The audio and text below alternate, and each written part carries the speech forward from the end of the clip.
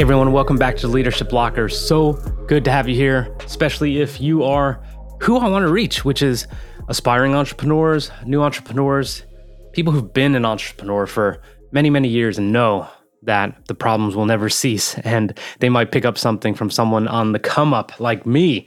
So check it out.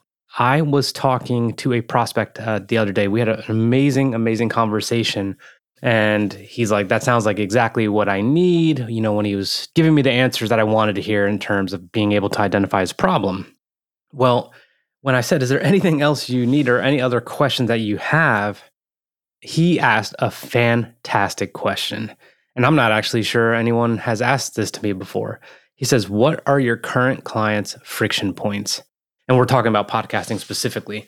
And I was not entirely prepared. And the good news is I had to really think hard about it because they were really kind of negligible, nothing too crazy in terms of, onboarding was really nothing. It was maybe a couple technical things, but it was all very fixable. And I already believe we have that process kind of streamlined and fixed. But that's a fantastic question. And that's one that I should likely ask as well when I'm enlisting the services of other people. But be ready for that question. Be ready for that question because that's kind of like, what are your weaknesses when you're like in a job interview? You don't want to come and say some stupid shit. So you want to actually have identified, like, here is the number one friction point. Here's how they get there. Here's how we've taken ownership of it to try and alleviate that or to try and ensure it doesn't repeat itself. And I don't think you're going to have a problem there. So be prepared for that question. I thought it was a fantastic question. And then the other part I wanted to discuss was I've noticed in terms of talking to prospects and potential clients is that was a phone call. It wasn't a Zoom. It wasn't a back and forth email.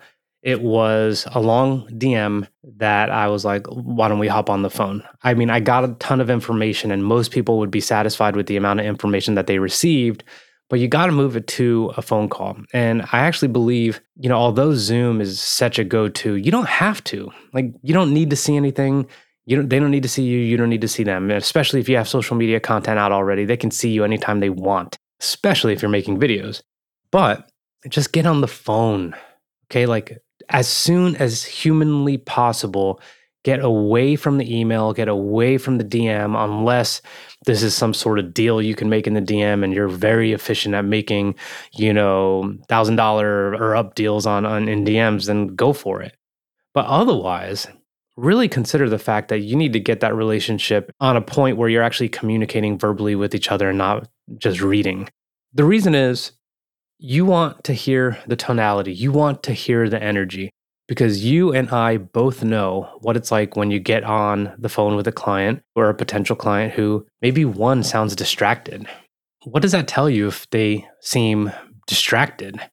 Is this a priority? Does this call even matter to them? What about their tonality? The tonality matters. Like and I just interviewed the author of Law of Attraction, Michael Ozier, and we're talking about vibes. And vibes is short for vibrations. What kind of vibrations is this person sending? Are they cynical? Are they doubtful? Are they really worried and sending out negative vibes in terms of not wanting to spend and just to make the right investment or whatever it may be? Or are they really interested in solving the problem and they have positive vibes and they're optimistic and the energy is good and there's not a ton of small talk? You guys are getting to business. And then maybe after you get to the business, there is time for small talk and you have positive vibes. You only get this on the phone. I mean, how many times can you go back and forth on a thread on a freaking email? So get them on the phone. And the other thing I wanted to let you know I did, and I've mentioned this a few podcasts back, but I said, I think we're at the point where, I can mention price and I want to mention, like, here's the range we're looking at. How does that sound to you? They're like, it sounds good. And I'm like, okay, so we could continue talking. I wanted that person to know that if it wasn't okay, that we were not going to continue talking because I'm not going to waste their time and they're not going to waste mine. Not in a disrespectful way, of course, but just out of courtesy and the time value of money. So all that being said, be prepared for client questions. You be prepared to talk about where people usually fall off and be like, if this is going to be a friction point that you could see for yourself, I'm sure I could help you through it, but maybe you should hold off, or maybe this isn't for you because this is how we operate. So keep that in mind, be prepared for their questions. Be prepared to talk about friction points that your clients have had, how you've overcome them, what you're doing about them, and then get off emails and DMs and get on the freaking phone. Get on the phone, do your thing. It's good for you in terms of getting your reps in and building your confidence. It's good for you to start annotating the objections that you're going to get, the positive things that you could get, so you could take down all the notes you want.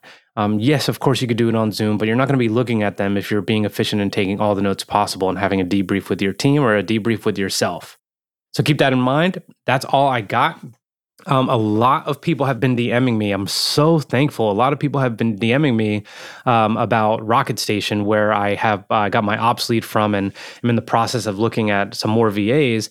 And I'm really happy about it. So they're going to give you 25% off if you check them out, 25% off your process mapping, which means they're going to map out the processes that you need to outsource to the VA that you would potentially hire. But that's all going to be done on the front side after the process mapping is complete. And you're dealing with their team throughout this whole entire thing, by the way, even after you have a VA. Then they will have what that person needs to do. You will proceed with interviewing. You will find that person that you need and want for the team, who's going to be able to execute, and voila, you already got all your shit laid out for them.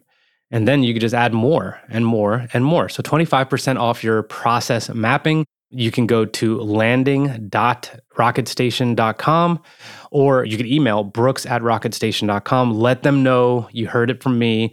Let them know you listen to the Leadership Locker for that 25%. If you have any questions and you want to talk about, the process or anything like that, then definitely send me a DM. And that is all I got.